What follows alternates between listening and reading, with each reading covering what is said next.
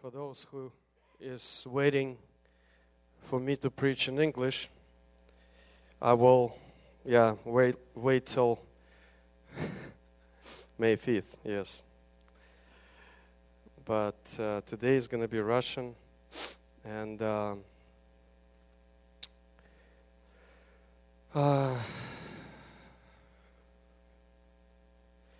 но все равно, если мы хотим слышать истину, то мы ее услышим. Amen.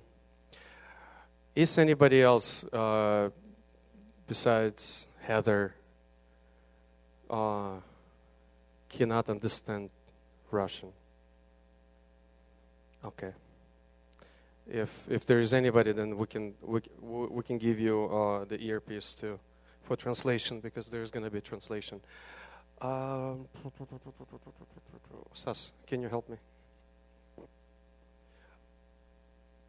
Можно один стул поставить вот посерединке там наверху? Нет, Стас, ты со мной.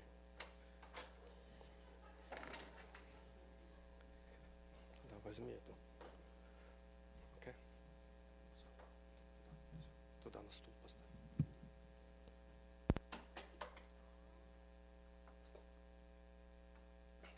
Nothing special, but we... можно ближе, наверное, да? If you...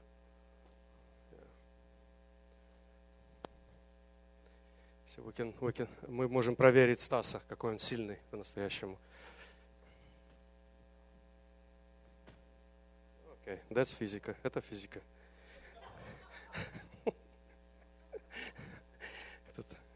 Теперь вы понимаете, что это важно в жизни, да? Окей. Ничего нету, да? Чистый листок бумаги. Ну, ждите. Хорошо. How are you doing? Классно? Классно, супер. Я хочу сказать сразу с первого раза, с первых слов, спасибо, что пришли сегодня.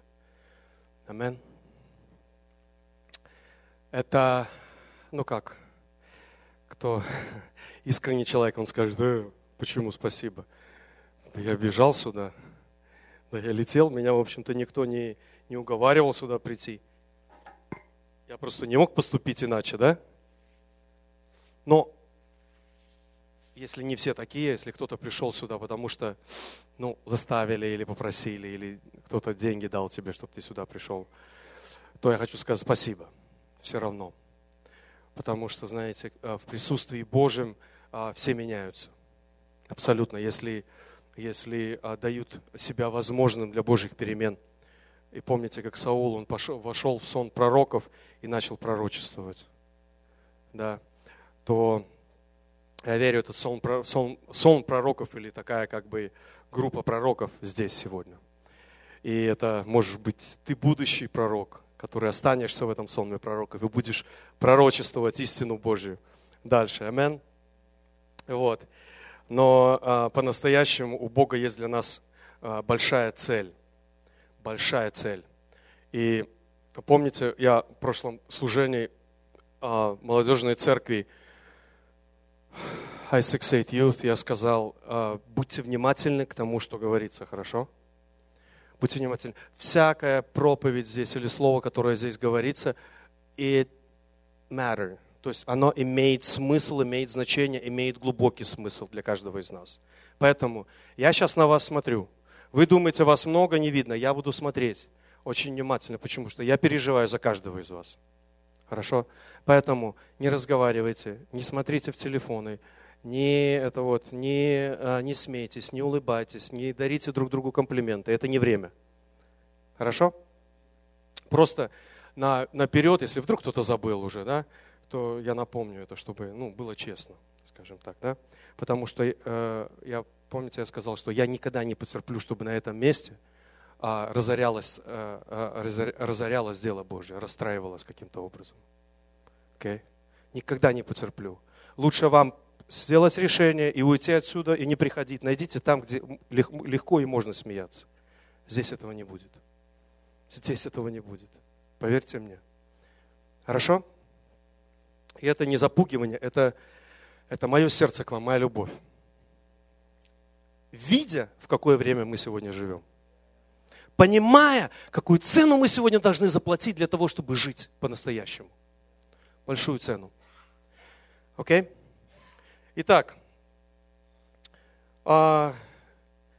слово, которое я хотел бы сегодня поделиться с вами, это о нас, с вами, конечно же, и о Господе нашем любимом.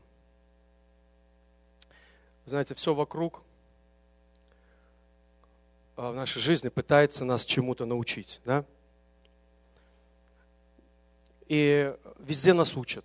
Нас учат в школе, мы приходим домой, дома нас учат, да? Родителей. Даже вот два брата, на год может быть разница, и то один другого учит.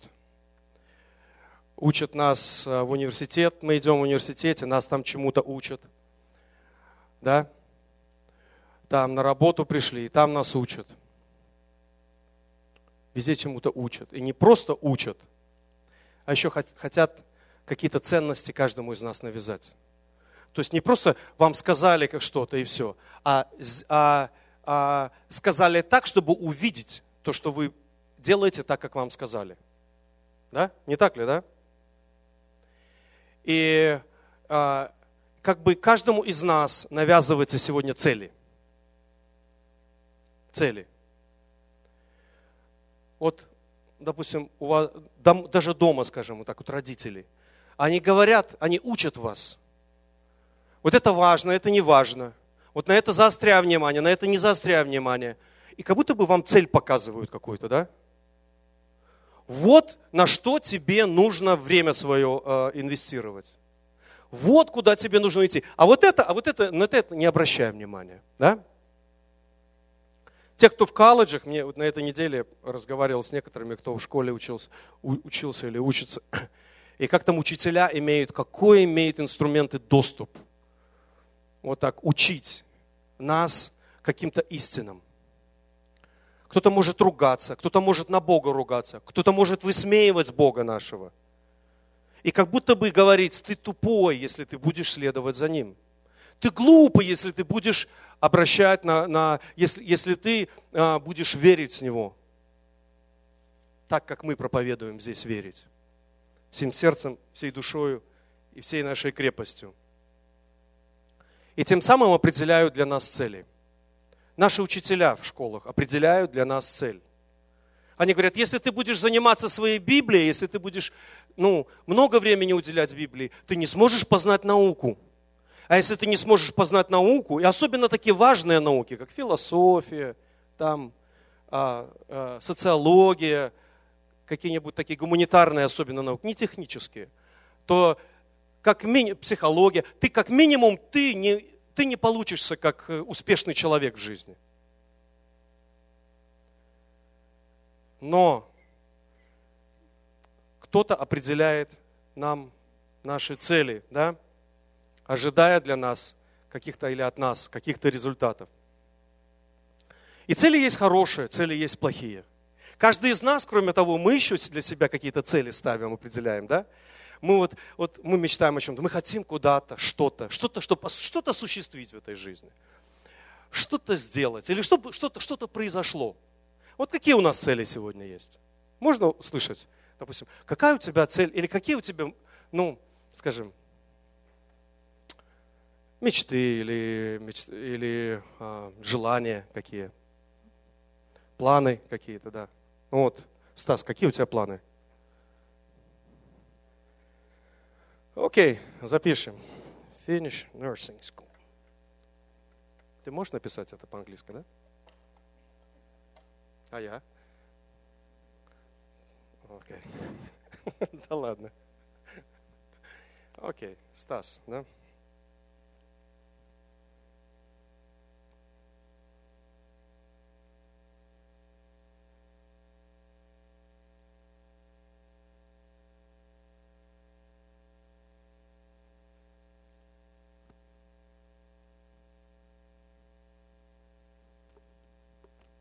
Правильно, да?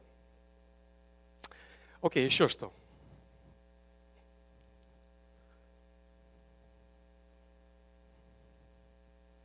Ну все, на этом мечты. Вау. Вот нас 60-70 человек, и мы все мечтаем о том, чтобы Стас nursing school закончил. That's it. У нас больше нет никаких планов. Да, Игорь. Покорить Эверест.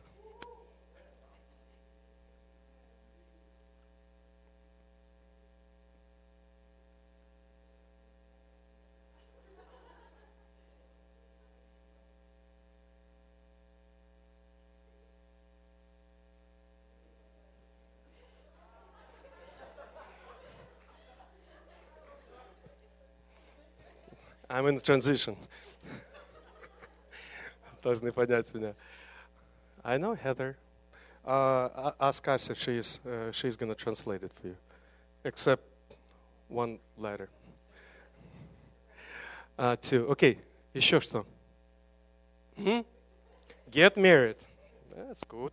Good one, right? Everybody wants to get married. Только Марина. Окей, я буду запоминать, ребята. Кто все хотят, кроме Марины, да, и Тима еще. Тима сзади сидит, руку поднял. Окей.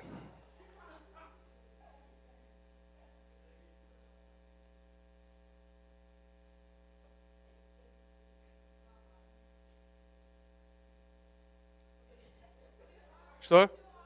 Ну да, это R. R. Это R.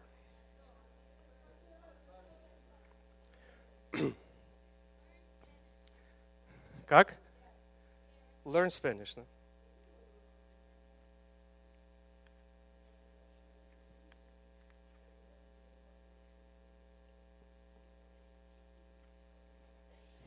Окей. Еще кто-то? Рома.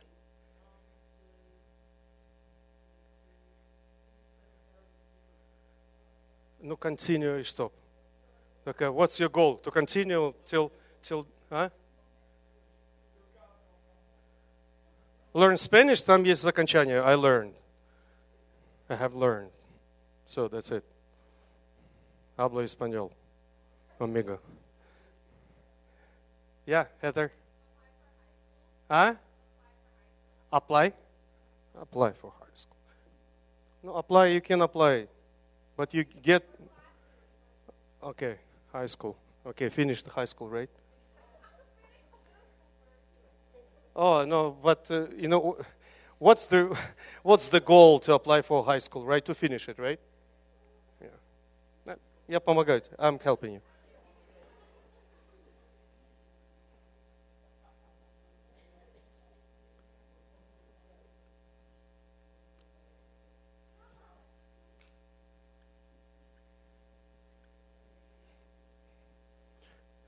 Okay? What driver's license?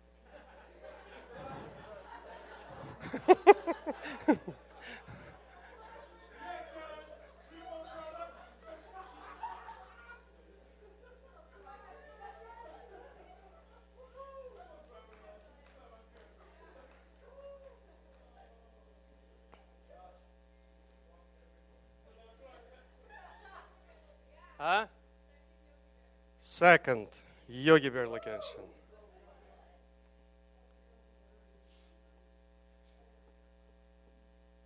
Yogi, how to spell yogi?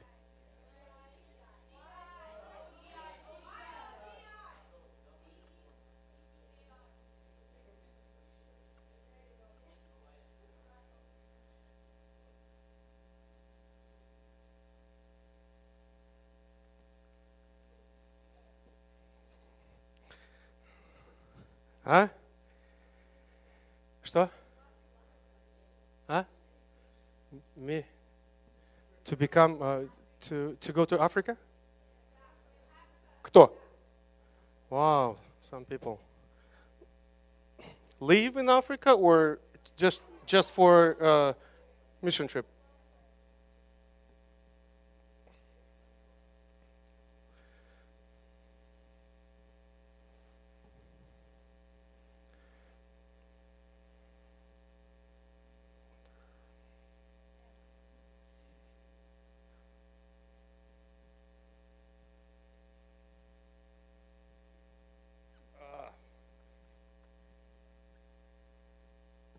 Okay, I'm tired. Окей, хорошо. Я знаю, что еще у нас много будет. Ну, смотрите, хорошие цели какие-то классные, да? Классные, да? Еще кто-то, может быть, хочет машину новую. Кто хочет машину? У кого мечта машину классную? О, окей. New car. Is it any car or a particular car?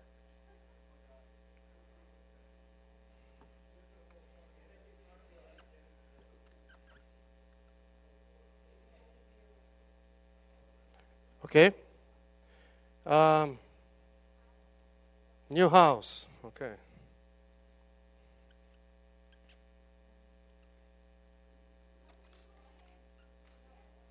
New house. Is anybody needs healing? Healing? Кто-нибудь мечтает об исцелении? No. Исцелении? No. Okay. You will. One day. Everybody will. А? Построить youth center. Ну, хорошо. Галочки, мысль или мечта построить new, или точнее build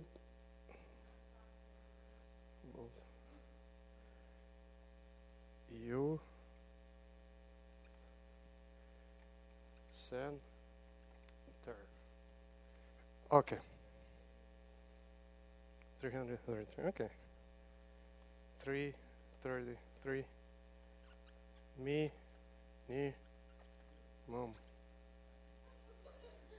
Okay. Huh? Minimum. Ох, так много наговорили, опять выключился. Окей. Хорошо, классные цели. Очень хорошие цели. Вопрос первый, номер один. Все ли цели, которые мы выбираем, они правильные? Вот даже вот из тех, вам не отсвечивает ничего? Отсвечивает. Все ли цели, которые выбираются, они правильные цели? Hold on. Снова физику надо.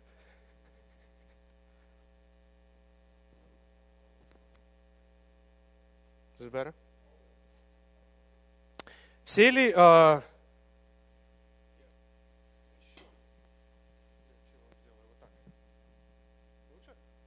Лучше?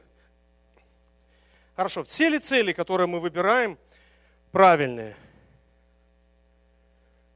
Смотрите, учитывая, что мы с вами в церкви, в молодежной церкви служения, то мы, естественно, озвучивали такие более благородные цели, да?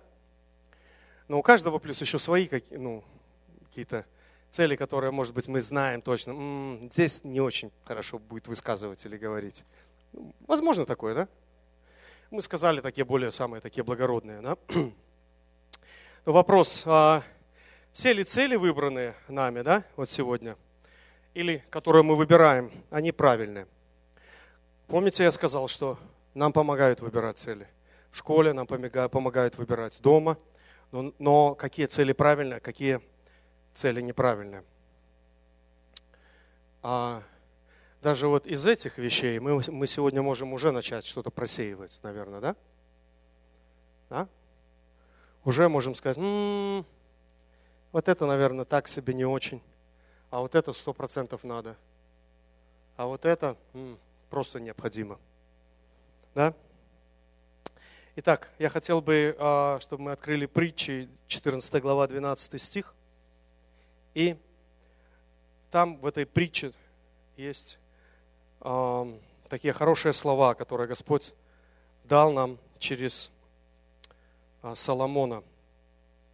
Есть пути, которые кажутся человеку прямыми, но конец их – путь к смерти. Есть пути, которые кажутся человеку прямыми, но конец их – путь к смерти. Есть пути, в скобочках я бы сказал цели, да, которые кажутся человеку правильными, прямыми, правильными, но конец их не очень хороший, не очень правильный. Если в той интерпретации, которой мы сегодня говорим, о чем мы сегодня говорим, немножко, да, о целях, может быть, не совсем мы будем сегодня даже о целях говорить с вами, но, тем не менее, есть пути, или цели, которые кажутся нам правильными, но в конечном итоге мы узнаем, что это был путь в погибель. И они могут хорошо выглядеть и хорошо звучать. Я помню, когда я ходил в библейскую школу, и там в Риге одна женщина, рассказывал пастырь с проповеди, одна женщина, у нее была мечта такая, квартира, вот кто-то написал там New House, да, у нее была мечта квартиру получить новую квартиру. Тогда, на то время, в Советском Союзе it was a big deal. Получить квартиру, иметь свою квартиру. Она стала на очередь, не знаю сколько, 15 или 20 лет она стояла на очереди. Она мечтала об этом. Она уже в голове у нее расписала, как эта картина, то есть как эта квартира будет выглядеть. Уже начала мебель покупать, уже начала готовить все для этого. И вот время пришло. Знаете, она приоритеты в жизни. Она ходила, бегала, чтобы побыстрее, может быть, очередь как-то приблизить можно было. И в конечном итоге она пришла, и ей сказали, вот вам ключи от квартиры. И она взяла эти ключи, пришла в эту квартиру, стала посередине квартиры и сказала, вот оно, и умерла. Интересное окончание истории, да? Человек посвятил этому кучу времени. Что он вкладывал в это? Он мечтал, вот где мое счастье, вот оно. Как мне только, я войду в квартиру, я буду в своей квартире, это мой мирок маленький. И она пришла, и она умерла. А я не знаю, чего-то эмоции, разрыва сердца, я не знаю, что, или время пришло, может быть. Но вот так вот у нас в жизни бывает, да? Есть цели, которые кажутся нам правильными. И удивительно, что если вы посмотрите, еще в 16 главе Соломон повторяет то же самое место Писания. То же самое в 16 главе он повторяет. Соломон был тот человек, который испытал эти все вещи, который пытался ставить цели и достигал их. Он тот, который достигал все эти цели. И он выводил вот такие выводы, которые потом нам передал. Естественно, не он передал, Дух Святой передал нам для того, чтобы каждый из нас мы могли учиться. Потому что жизнь жить – это учиться. Если мы перестали учиться, мы перестали по-настоящему жить. Мы должны уметь учиться.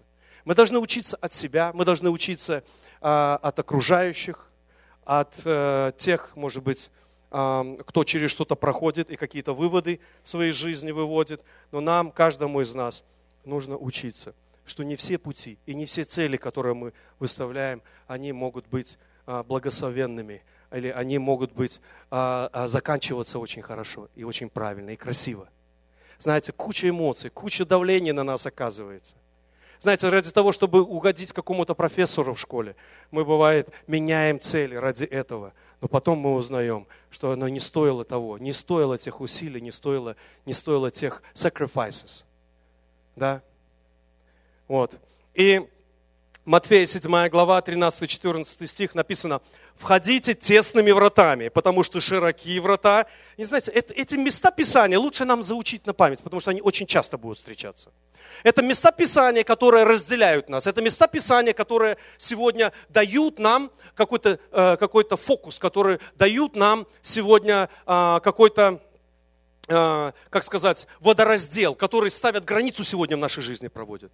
Нам лучше их заучить наизусть. Мы часто об этом будем говорить. Потому что это такие места Писания, которые сегодня, если мы будем вспоминать, читать и думать, и много об этом говорить, мы будем на правильном пути стоять. Тем более, это слово конкретно сказал сам Иисус. «Входите тесными вратами, потому что широки врата и пространен путь, ведущий в погибель, и многие идут ими». И дальше. «Потому что тесные врата и узок путь, ведущие в жизнь, и немногие находят их». Смотрите, входите тесными вратами и узкий путь. То есть есть какой-то путь, который лимитирует нас по жизни. И тот путь, которым мы сегодня проповедуем здесь, в молодежной церкви, это тот путь, который нас лимитирует постоянно. И это то, что сказал Иисус. Говорит, входите тесными вратами. Почему тесными, Господь? И сегодня, если посмотреть И причем это написано для всех наций, это написано для всех стран, это написано для всех культур, это написано для Чайны, это написано для Америки. Кто-то думает, ну вот мы живем в Америке, здесь свобода, здесь христианство сплошное. Это слово не сильно подходит. Вот у китайцев оно очень классно будет. Подходит очень сильно, тесными вратами. Через гонения, через, может быть, какие-то подпольные домашние группы, через подпольные церкви. А нам что? У нас свобода, у нас все классно, у нас все верующие. И это первое впечатление, которое сегодня может у нас возникнуть. Но я хочу сконцентрироваться на том, что в конце написано, и немногие находят их. Когда мы читали, остановились мы на этом, немногие находят их, эти врата. Немногие находят этот путь. То есть сегодня многие верят в Бога, но немногие находят путь, по которому немногие находят эти врата. И Христос сказал, я есть путь, истина и жизнь. И никто не приходит к Отцу, как только через меня, Иисус сказал. Иисус сказал, и поэтому входите тесными вратами, и узок путь. И другого быть у нас сегодня не может. Много человек может быть и сегодня. Сегодня вся нация может назвать себя христианской, да? Кто-то скажет, сегодня все верующие, и все идут к Богу. И это почти что правда. Почти все идут к Богу. Только не все идут тем путем, который Христос заповедовал идти. Сегодня все идут, но две дороги. Христос описывает, что есть широкий путь и широкие врата, по которым удобно идти. Если сегодня тебе удобно, я тебе хочу сегодня челлендж. Если сегодня тебе удобно идти и быть христианином, ты идешь широкими вратами. Запиши это, если у тебя где-то есть. Если сегодня тебе легко идти по жизни, ты идешь широкими вратами.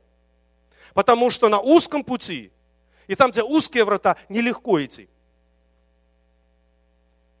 И как только ты встанешь на этот узкий путь, ты поймешь, что нелегко идти. И следующий вопрос, который я ожидаю от вас.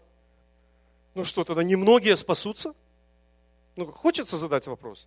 Немногие, что ли, спасутся? А вы как думаете? А? Многие? Давайте получим ответ на этот вопрос у Господа. Потому что ему как раз-таки точно так и задали. Луки 13 глава, 23-24. Некто сказал ему, Господи, неужели мало спасающихся? Согласитесь, такой же вопрос, да? Потому что когда он все это им рассказывал, они говорят, Господь, как будто бы он менял их мышление. Как будто бы то, что он говорил, оно им говорило, что немного спасется. Потому что когда они видели те рамки, когда они видели те requirements, которые необходимы для верующего, у них сразу же возник вопрос. Неужели мало спасающихся, учитель? И он сказал им, подвязайтесь войти сквозь тесные врата. Ибо сказываю вам, многие поищут войти и не возмогут. Так? Я хочу, чтобы каждый сегодня думал о себе, о своей жизни. Думай конкретно о себе, в каком состоянии, где ты находишься. Потому что с этим словом я сегодня борюсь. Чтобы сегодня говорить, я сегодня борюсь с этим словом. Но это правда, которая нужна тебе и которая нужна мне лично. Неужели мало спасающихся? Он сказал им, подвязайтесь. В переводе, я посмотрел в других переводах, написано настраивайтесь. Да? Или же в одном из английском переводе написано work hard. Войти сквозь тесные врата.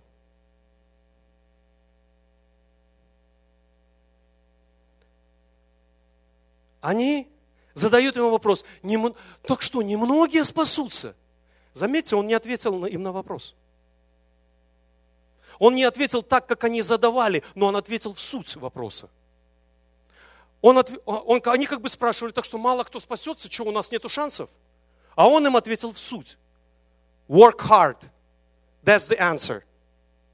Work hard. Подвязайтесь. То есть подвязайтесь, это готовьтесь. Это настраивайтесь правильно. Это настраивайтесь на серьезную борьбу. И тогда сможете войти. И тогда сможете войти. И тогда сможете победить. Настраивайтесь, work hard. Войти сквозь тесные врата. Ибо, сказываю вам, многие поищут войти и не возмогут. Знаете, сегодня многие называются верующими и даже добрые дела делают.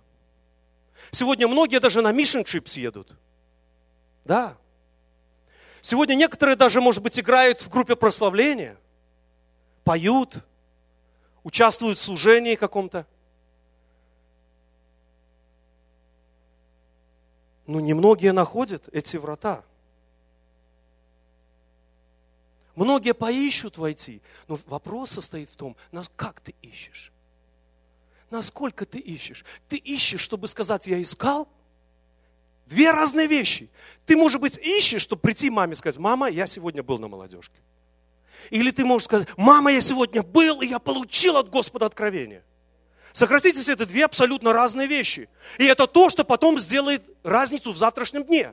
Ты пришел и сказал, я был на молодежке. И мама скажет, о чем говорили? Ну и ты даже можешь рассказать, о чем говорили. Это так мои родители меня спрашивали. Но когда я приходил домой, я убегал потом и курил там с пацанами. Где-то за углом. И я перед мамой и папой я был нормальный. И мне этого было достаточно, что они думали, что я верующий. Все это закончилось тогда, когда я решил жизнь самоубийством покончить. Вот в чем проблема. Жизнь goes on. Жизнь продолжается. И однажды дьявол предъявит тебе счет. Вот за этот фан, here you go. Die. Jump off the 5th floor of your building. And it's going to be the only solution in your life. What then? Тогда я не вспомнил ни одной проповеди. И тогда мне не было достаточно сказать, что мама, я хороший, я добрый. Потому что you're facing the supernatural power. И дьявол, он сегодня не так далеко от нас, как мы думаем. Не так далеко. Он где-то рядышком. Сыны Божии предстали перед Богом. И пришел с ними и сатана. Мы думаем, что мы в церкви, значит, мысли плохие не будут лезть. Будут лезть. И лезут. Прямо. Да на молитве лезут мысли плохие. Амен. Но надо сражаться. Надо work hard. And prepare yourself to work hard. Амен. Чтобы войти через эти тесные врата. Почему? Потому что мы можем что угодно, мы можем хорошие дела делать, но так и не найти путь в Царствие Божие, Царствие Небесное. Он не ответил прямо на этот вопрос, сколько это спасутся, много или мало. Он ответил так, все зависит от вашего решения. Ты будешь сегодня, где ты будешь, зависит от тебя. Сколько людей вышло из Египта? Roughly 2 million. Может быть больше, может быть меньше. Ну, где-то, я думаю, что не меньше, учитывая, что 600 тысяч там с копейками было только способных к войне. Больше 2 миллионов, я думаю, да? Все вышли куда? В обетованную землю, да? Сколько вошло в обетованную землю? 2. Is it a lot? No? Okay. Содом и Гоморра. Сколько там человек жило? Подсказываю. Много. Сколько спаслось человек? 3 человека. Лот и 2 его дочери. Да? Потоп. Сколько людей жило на земле на то время? Много. Тот же вопрос, тот же ответ. Много. Сколько спаслось? 8 человек спаслось. Это много или мало? Мало. Но сегодня вопрос к нам. Сегодня, да? Могли ли другие спастись, живущие в те времена? Да. У всех были одинаковые права и возможности. но и проповедовал о том, что будет и есть место, приходите, пожалуйста. Была проповедь. Лот говорил, наверняка тоже он праведником был, он делился там с кем-то. В конце концов, с женой-то он делился, и жена точно знала. Согласитесь, что имела она шанс спастись. Приняла решение, да? Израильский народ видели Бога, слышали Бога, питались, получили заповеди. Ну, просто как никто другой имели откровение о том, как нужно делать, что нужно делать. Но никто из них не спасся. Написано, что ходили в облаке, крестились в Моисее, крестились в море. То есть получали откровение, переживали, видели глазами, ощущали на себе. И что? Вот так вот устроены были? Нет, приняли решение. Приняли решение. Вот сегодня нас сколько здесь? Ну, не знаю, 70 человек, может быть, да? Вопрос сегодня, где ты себя видишь? Вот если, скажем так, ну, примерно там 10 человек спасется, где ты будешь сегодня, в каком ты числе будешь? А я тебе скажу, I don't care, если было 10, я буду 11-м. Вот такой мой подход. There is no quote. Там нет у Бога квоты. У Бога нет такого, у меня только 10 мест есть свободных. У Бога есть то, что кто хочет, тот идет. Кто хочет, тот выбирает. Кто выбирает, тот находит. Кто находит, тот приобщается к ним, тот бегит за ним. Вот эти вещи все начнут меняться. Вот эти все вещи, они начнут автоматически меняться в нашей жизни, когда вопрос мы поставим сегодня ребром. На какой ты сегодня стороне? На какой ты сегодня стороне? Цель того, что я сегодня говорю, это спасти вас от лжи. Спасти вас от разочарования в жизни. Будет разочарование много, возможно, но спасти от этих разочарований. Моя цель сегодня говорить к вам, чтобы избежать погони за ложными целями. Чтобы помочь найти главную точку опоры в жизни. Вот это не так много знают, эту надежную, прочную опору в жизни, главную опору в жизни. И дальше. И последняя цель, 5, уберечь вас от страшного греха. Я еще раз повторяюсь, страшного греха, обиды на Бога. Итак, вопрос. Какая самая главная и прочная опора в вашей жизни? Что есть опора в нашей жизни? На что бы ты мог сказать, вот это не колеблется. Вот это, у этого нет шансов поколебаться. Есть такое что-то? Что-то есть у каждого из нас или нет? Знаете, что однажды у меня было такое. Я думал, я вот влюбился в девочку, и я думал, вот если вот я любовь буду, вот если она меня полюбит, вот это все, мне больше ничего не надо. Я вам рассказываю вам, потому что вы проходите через то, через что я тоже проходил. Или я проходил через что вы проходите. И до такой степени, я говорю, глупость до такой степени, что я душу дьяволу готов был продать. Ради чего? Ради того, чтобы, знаете, потом ты понимаешь, какое преступление ты своими словами делал. Но тебе кажется вдруг, что вот эта девочка или этот мальчик, это все. Вот если она будет в моей жизни, все, мне больше ничего не надо. Какая ложь. Ведь это так неправда. Ведь это такая грубая, вот даже грубая ложь, я вам скажу, да? Мартин Лютер стоял на страшном суде, где его обвиняли, он стоял на Рейхстаге, он стоял в огромный суд, это римской такой епархии, можно сказать, где его обвиняли во лжи, его обвиняли в том, что он еретик.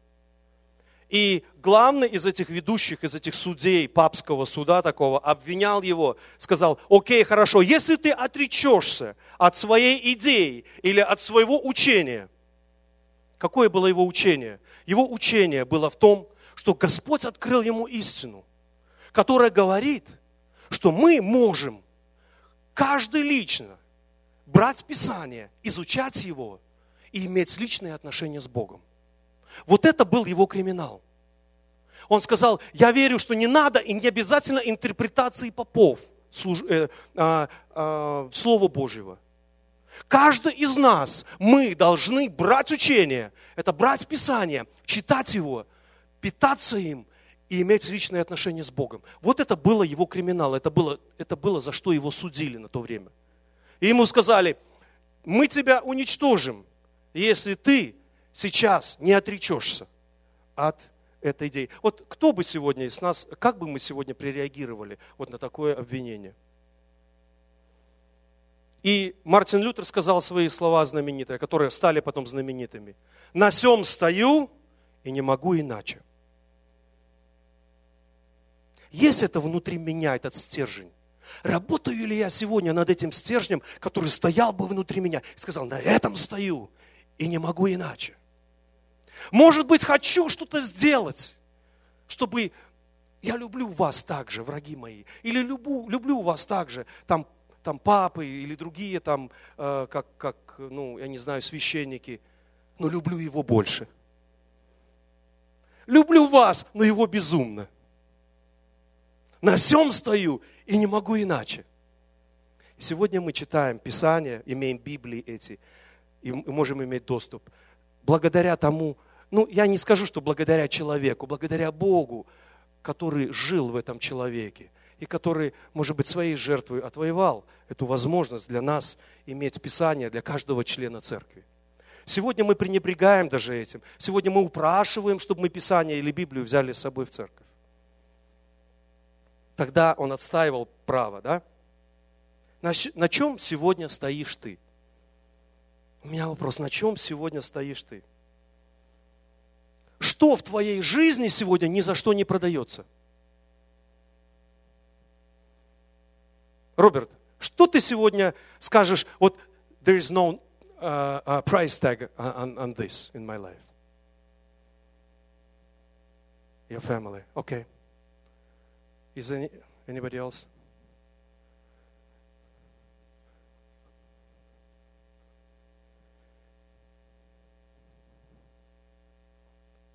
У меня вопрос сегодня. А что, если ты сегодня, Стас, не закончишь nursing school? Что, если у меня сегодня право сказать you're fired? Или your school is done? Я сегодня попросил, заплатил $1 миллион, чтобы тебя исключили. И ты знаешь, что I'm your youth pastor. And I did it on a purpose. To make you suffer. Think about it. Игорь, покорить Эверест. Да? Что, если я тебе сегодня скажу, Эверест, ха-ха-ха. No way. Loser. Never gonna do it. Кто-то собирается married? А что, если я сегодня скажу вам, что you're not gonna get married? You silly. And what if it's true? You're not gonna get married. No married. No. Learn Spanish? Forget it. Finish high school. Goodbye. No high school. Driver's license? My pleasure. Second UGBR location? Katya, it's not going to happen. Long-term trip to Africa. 3 people. No Africa. New car? Forget it. New house? No. Build youth center? With 333 minimum young people saved? No. And your family? You have no family anymore. No family. Robert, can you imagine? Что ты бы сегодня делал бы, если бы вот так вот твои мечты все вот так перечеркнулись? What are you gonna do? И представьте, что это я бы сделал бы все. Тот, который люблю вас, как бы. What would you do, my dear? Go and cry? And then?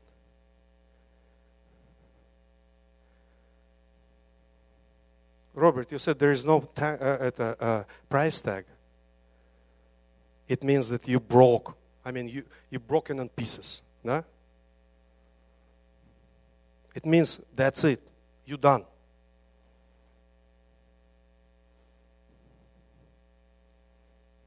Stas, you dreaming. But no school. I'm sorry. No school. Go work. Work hard. And be happy that you're still alive. Okay? Что мы сегодня сделаем? Что, если не так? Вот так называется моя проповедь. А что, если не так? У нас есть мечты, у нас есть... А что, если нет? А что, если ты ожидаешь от Бога исцеления? И все эти хорошие вещи, learn Spanish to go to mission trip, this is awesome. But for some reason, no. Боже, mission trip, I cannot go to mission trip because of that. No, you cannot go. Oh, it's not fair. What next? Где твое основание? На family? You'll be very disappointed, Robert. If your foundation is your family, you will be very disappointed. If somebody is dreaming of getting married and this is huge for you, you know what? You might be very disappointed. Because I'm telling you, what if you're not going to marry? What if? Is it possible? Yes, it is possible. Then what are you going to do? Kill yourself? Hang yourself? Or what? Or you have something more solid which is not for sale in your life. God is not for sale. Okay? If God is going to be the only one who is not for sale in your life, you're not going to suffer that much for a short period of time, and then you get up and get going because Он с тобой. Он с тобой. Я сегодня готовлю вас к тому, к чему, может быть, в других местах вас, может быть и будут, но не часто и немного где. Говорят об этом, будут к этому готовить. Preparing for real life. Preparing for disappointment. Потому что сегодня люди толпой уходят с церкви. Почему? Потому что в им церкви говорят, приди, и в твоей жизни все уладится. А мы говорим, приди, и у тебя будут проблемы. Но ты попадешь туда. Ты попадешь на небо, которое вечность будет, а не 20 или 30 или 40 лет. У тебя будут проблемы, и у тех, которые ушли, будут проблемы, еще большие проблемы. Но здесь будут такие проблемы, которые будут всегда вместе идти, с праведностью, радостью и миром. Which is in the Holy Spirit. Amen? With God who is always going to be beside you. Amen? Isn't it great? Бог всегда будет с тобой. Смотрите, его никто от тебя не заберет, никакие, ни ISIS, ни огонь, никто тебя не заберет Бога. Никто, абсолютно. Почему? Потому что Он говорит, я всегда с вами до скончания века. Вы пойдете в воды, я с вами. Вы пойдете в огонь, я пойду с вами в огонь. Слушайте, isn't it great? But only that person, только тот человек сможет так думать, который реально любит Его, который реально называет себя верующим. Если ты не веришь по-настоящему Богу, ты сейчас дрожишь и думаешь, what is he talking about? Мое к тебе совет, найди Бога, покайся, прими Его в свое сердце и живи с Ним. Тогда ты поймешь, о чем мы сегодня говорим. Что мы сегодня больше желаем? Божье обещание или самого Бога? Бог много дал обетований для каждого из нас. Обещаний много. Обещание, что у нас будет все необходимое. Обещание исцеления. Обещание чудес в нашей жизни. Да? Но самое большое обещание для меня, это что Он будет всегда со мной. Иногда мы не будем получать исцеление, иногда мы не будем получать prosperity, иногда мы не будем получать каких-то успехов. Вы знаете почему? Потому что наш ум не будет иметь способности понять, почему это. А Бог видит и знает все наперед, и Он знает, почему Он этого нам не дал. Может быть, кто-то не выйдет замуж, или, может быть, кто-то не женится из нашей молодежи. And what? Nothing. Сегодня десятки и сотни и миллионы людей цель делают, чтобы выйти замуж. Потом они не знают, что делать с этим мужем или с этой женой. Не знают просто, что делать. Они говорят, сейчас я понял, что такое ад. Вот сейчас я понял, что такое ад. Иисус, я тебя люблю. Но уже поздно. Чего мы хотим? Но если ты с Богом, то с Ним, знаете, везде хорошо и везде правильно. С Ним не надо беспокоиться. Он есть мой комфортер. Написано, Давид, по-моему, пишет, да только в Боге успокаивается душа моя. Только в Боге успокаивается душа моя. Представляете, Бог всегда с нами. Нас в тюрьму посадили, о, аллилуйя, песню поют, да? Апостолы. Песни поют там. Я представляю, если они еще на то время пели гаспел какой-нибудь там, да, то там содрогались реально эти все стены. Почему? Потому что Бога-то не забрали. А кто у нас Бога заберет? Ну, кто сможет Бога от меня забрать? Ну, как его забрать? Ну, иди бери, ну вот, пожалуйста, бери. Он там, он внутри. Ну, что мне, что сделаете? Ну, карманы могу отдать вам, все, что в кармане. Бог это не заберешь. И все. А значит, праведность, мир и радость в Духе Святом всегда будет внутри меня. Хочешь ли ты быть непобедим? Имей вот этим основание. Другое основание подведет тебя. Может быть, не часто, но в какой-то момент оно может тебя подвести.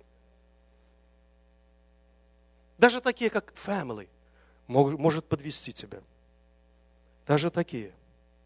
Поэтому я говорю, то, что мы сегодня читаем, и то, о чем я проповедую, проверяй в Писании, потому что я тебя могу подвести. И это правда. Пастор может подвести тебя, любой человек на этой земле может подвести тебя. И только основание, которое сокрыто в Иисусе Христе, оно тебя не подведет. Поэтому читайте, проверяйте, правильно ли я места Писания читаю или нет.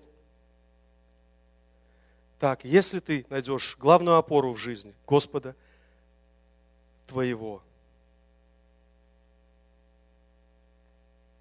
это будет более чем достаточно. Ты избежишь погоню за ложными целями. Ты никогда не будешь в обиде на Бога. Я только за последнюю неделю поговорил с 2 человеками, которые признаются мне, что они не могут, им тяжело Бога простить. Это серьезнейший грех. Это ворота для дьявола в нашу жизнь. Я думаю, почему? Потому что не знают Бога. Потому что не знают, кто Он такой. Я вам прошу, просто не стройте себе этих замков, даже если они хорошие и правильные. Всегда говорите, я сделаю то или другое, если Богу будет угодно. Я выйду замуж или женюсь, если Господу будет угодно. Я буду идти за Ним, я буду следовать за Ним. А Ты, Господь, устрой мою жизнь так, как Ты хочешь, так, как Ты знаешь. Ты знаешь ее лучше, Ты знаешь ее больше. Даниила, 3 глава, 17-18 стих. Там мы видели, когда царь Вавилонский заставил поклоняться этих парней своему истукану и говорит, ну, если вы вот сейчас вот начнут трубы трубить, если вы поклонитесь, все нормально будет. Они говорят, слушай, не надо нам этого говорить, мы не будем, не надо, мы уже тебе ответ час дадим. Бог наш, которому мы служим, силен спасти нас от печи, раскаленной огнем, и от руки твоей царь избавит. Согласитесь, классно, да? Бог мой спасет меня от печи. И Он способен избавить и спасти меня от этой проблемы, которую ты нам сегодня сказал, да? И дальше. Если же и не будет того, то и да будет тебе известно, царь. Мы богам твоим служить не будем, золотому истукану, который ты поставил, не поклонимся. Всегда задай этот вопрос. А что, если не так? Потеряю ли я веру свою? А что, если не будет того, что я думал, мне Бог сказал или дал? Что тогда будет со мной? Ничего не будет. Я буду славить Его. Это я буду, значит я в чем-то просчитался. Значит, я что-то недопонял, недослышал. Он всегда говорит правильно. Он всегда на моей стороне. Он всегда со мной. И мне не нужно сейчас приобретать весь мир. Мне не нужно сегодня все цели свои, которые выстроить. Вы знаете, много целей, но есть одна главная – это небеса. Одна главная – это Бог. Одна главная – найти себя в Нем, апостол пишет. Апостол Павел пишет, говорит, я все считаю за ссор, я все выбрасываю, много у меня чего было. И гражданство, и деньги, и власть, и авторитет, все есть. Вот все это за мусор, вывозите быстро. Ради чего? Ради того, чтобы познать одного Его. И ничего другого мне не надо. Пожалуйста, все. Прочитайте эту 3 главу Филиппийцам. Я читал, я говорю, у меня просто, просто ты просто теряешься в этом. Если ты знаешь апостола Павла и читаешь, ты думаешь, who I am to say that God is not just. Он говорит, чтобы найти себя в Нем. Все, для этого всю цену готов заплатить. И поэтому Господь говорит, что польза человеку, если он весь мир приобретет, а душе своей повредит. Сегодня мы так много стараемся, чтобы мир приобрести. Так много стараемся. А что с душой? Что с нашей бесценной душой? Мы сегодня боимся умереть? Не бойтесь умереть. Если Бог с нами, это будет переход, это не будет смерть, это будет быстрый переход. Амин. Будет быстрый переход. И очень радостный переход. Но если ты сегодня держишься за это мирское, умирать страшно. Умирать страшно. Цели неправильные. Бога не чувствуешь. Но сегодня есть шанс. Сегодня Бог дает шанс. Была одна девушка, 14 лет, это из книги Фрэнсис Чан, Crazy Love. Она рассказывает об одной девушке. Я на молодежке не рассказывал об этом, по-моему, да? Ей было 14 лет. Она открыла School Club, начала проповедовать в школе детям, своим школьникам. И все деньги, которые она зарабатывала на бэбиситерстве, она на бэбиситерстве, она закупала Библии, чтобы раздавать в школе девчонкам и мальчишкам. И когда молодежный пастор узнал об этом, он купил ей баксы Библии, для того, чтобы она могла еще больше и больше раздавать. Это была девушка, которая имела целеустремление. Была целеустремленная, чтобы спасать людей. Когда было ей 12 лет, она написала эссей или сочинение в школе, да?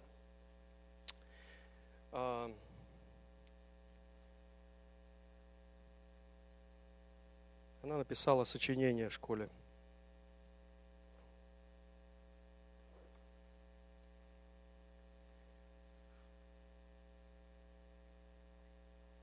Можешь почитать? У тебя хорошее зрение.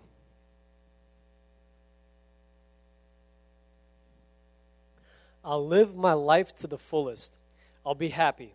I'll brighten up. I will be more joyful than I have ever been. I will be kind to others. I will loosen up. I will tell others about Christ. I will go on adventures and change the world. I will be bold and not change who I really am. I will have no troubles, but instead help others with their troubles. You see, I'll be one of those people who live to be history makers at a young age. Oh, I'll have moments, good and bad, but I will wipe away the bad and only remember the good. In fact, that's all I remember, just good moments, nothing in between, just living my life to the fullest. I'll be one of those people who go somewhere with a mission, an awesome plan, a world-changing plan, and nothing will hold me back. I'll set an example for others. I'll pray for direction. I have my life before me. I will give others the joy I have, and God will give me more joy. I will do everything God tells me to do. I will follow the footsteps of God. I will do my best. Вау. Смотрите, в 12 лет девочка написала такое эссей, да, такое сочинение. Ее жизнь была настроена на победу. Ее жизнь была настроена, как жить до конца. Планы были хорошие. Почему нет? Да? Но в 14 лет она попадает в car accident и умирает. И сегодня вопрос. Бог, она же служила тебе. Это та, которая написала, что она хочет быть history maker, да? Это та, которая сказала, я хочу для тебя этот мир завоевать, я сегодня хочу проповедовать о тебе. И которая реально это делала в своей жизни. И я думаю, родители, наверное, дома, они сидели и говорили, куда это, Господи, что такое? Почему? Это несправедливо, это неправильно, это некрасиво, это несправедливо. Смотри, как она тебе служила. Смотри, вот те вот живут какой жизнью распутной. И, Господи, это несправедливо. Но когда был ее funeral, пришло 1500 человек. Очень необычно для американского funeral.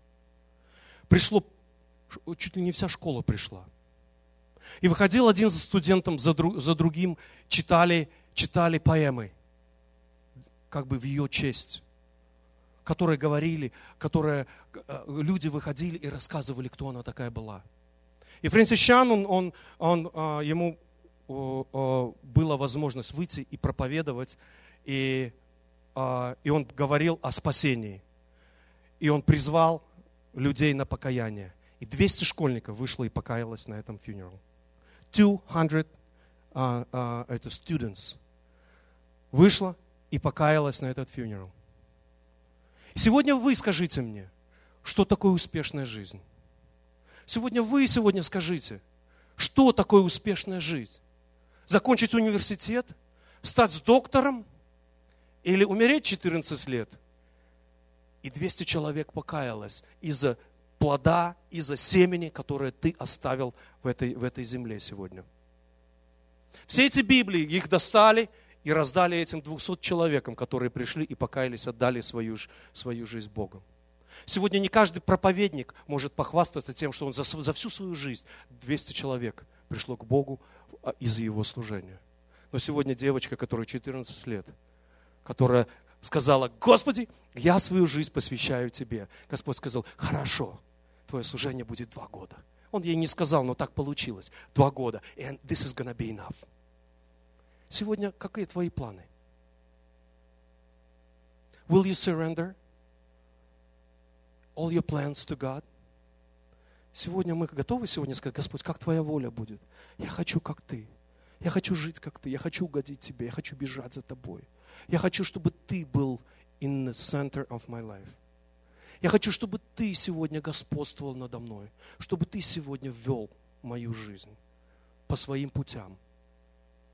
Тогда ничто не сможет поколебать нас в нашей жизни. Ты хочешь дом купить? Не купишь. А что такое? Ничего страшного. Господь со мной. Ничего страшного не произошло. Я только прохожу. Я временный здесь, на этой земле. Подумаешь, у меня не будет той машины. Она очень красивая, я с этим согласен. Но на небе будет красивее и лучше.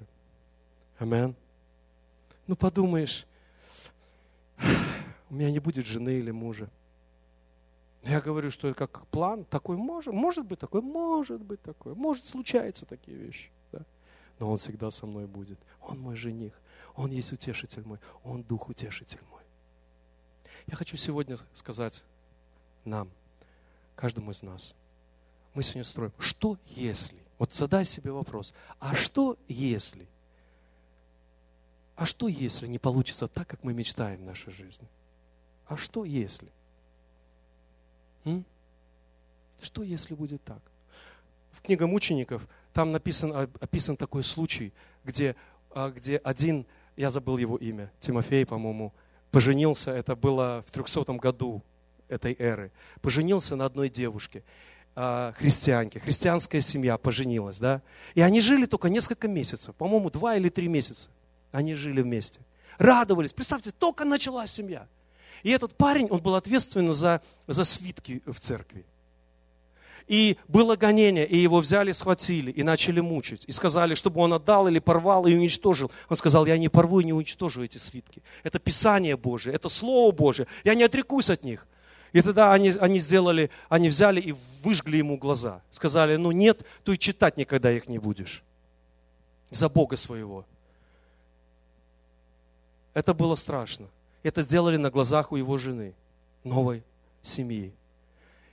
Потом начали его мучить. Его взяли, завязали за ноги, подняли за ноги и к шее, к голове привязали тяжелый предмет, чтобы боли ему и заткнули рот, чтобы он не орал, чтобы ничего не мог сделать. Таким образом мучили. Жена рядышком стояла и смотрела на все это.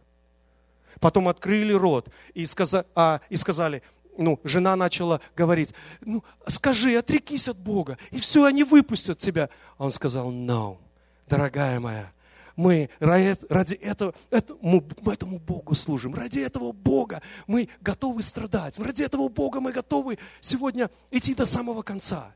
Укрепись. И она наоборот, она укрепилась. Она сказала, да, точно, все нормально, все классно. Представь, вот когда ты женишься, ты же не женишься на 3 недели или на 3 месяца, согласись. Ты женишься на всю жизнь, долгую, 20, до золотой свадьбы, до деревянной, до любой. Какой бы там ни было, там, до седины, до старости, да. А тут несколько месяцев. И что? Это тест, это очень сильный тест. И они сказали, да, мы будем верны Богу. И их убили, обоих убили. Who is loser? Скажите мне. Это winners. Это реальные победители. Которых сегодня мы говорим и говорим, я хочу быть такой. Я хочу иметь такую веру, которая не нагибается. Вера, которую нельзя сломать. Веру, которую нельзя изменить. Я хочу быть таким. Я хочу быть таким history maker. То ли я буду жить до 100 лет, I will be a history maker. Или я завтра умру, still gonna wanna be a history maker. Аминь. Давайте сейчас поднимемся, можно, чтобы кто-то прошел сейчас за клавиши. И мы сейчас будем молиться. Я хотел бы, чтобы каждый из вас сегодня подумали об этих вещах, об этих планах, которые мы сегодня строим. И даже о хороших вещах, хороших целях. И задал вопрос, what if? What if not? What if I'm not gonna get it? What if I'm not gonna get there? What then?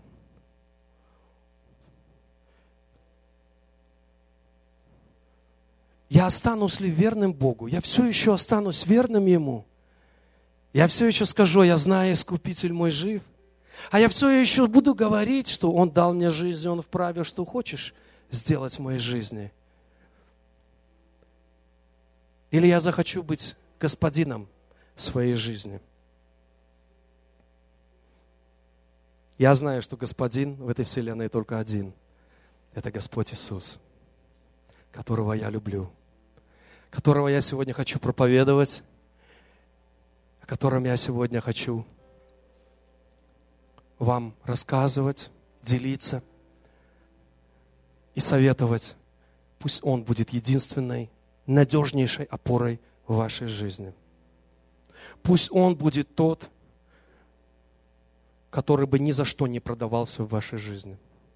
Ни за какие блага, ни за какие боли, ни за какие-то вещи другие. Иисус был искушаем в пустыне. И дьявол приходил и предлагал и это, и то, и другое. И только когда Он сказал, Господу Богу одному поклоняйся и Ему одному служи, дьявол ушел от него. Вот когда мы сможем принять это решение и сказать, Господу Богу одному поклоняюсь. И если даже смоковница не даст плода, пишет Аввакум, и даже если стадов не будет у меня в загоне, и даже если засуха, что-либо угодно придет, я и тогда буду славить Господа Бога моего. Только Богу одному поклоняйся, и Ему одному служи. Написано, Господу Богу одному поклоняйся, и Ему одному служи.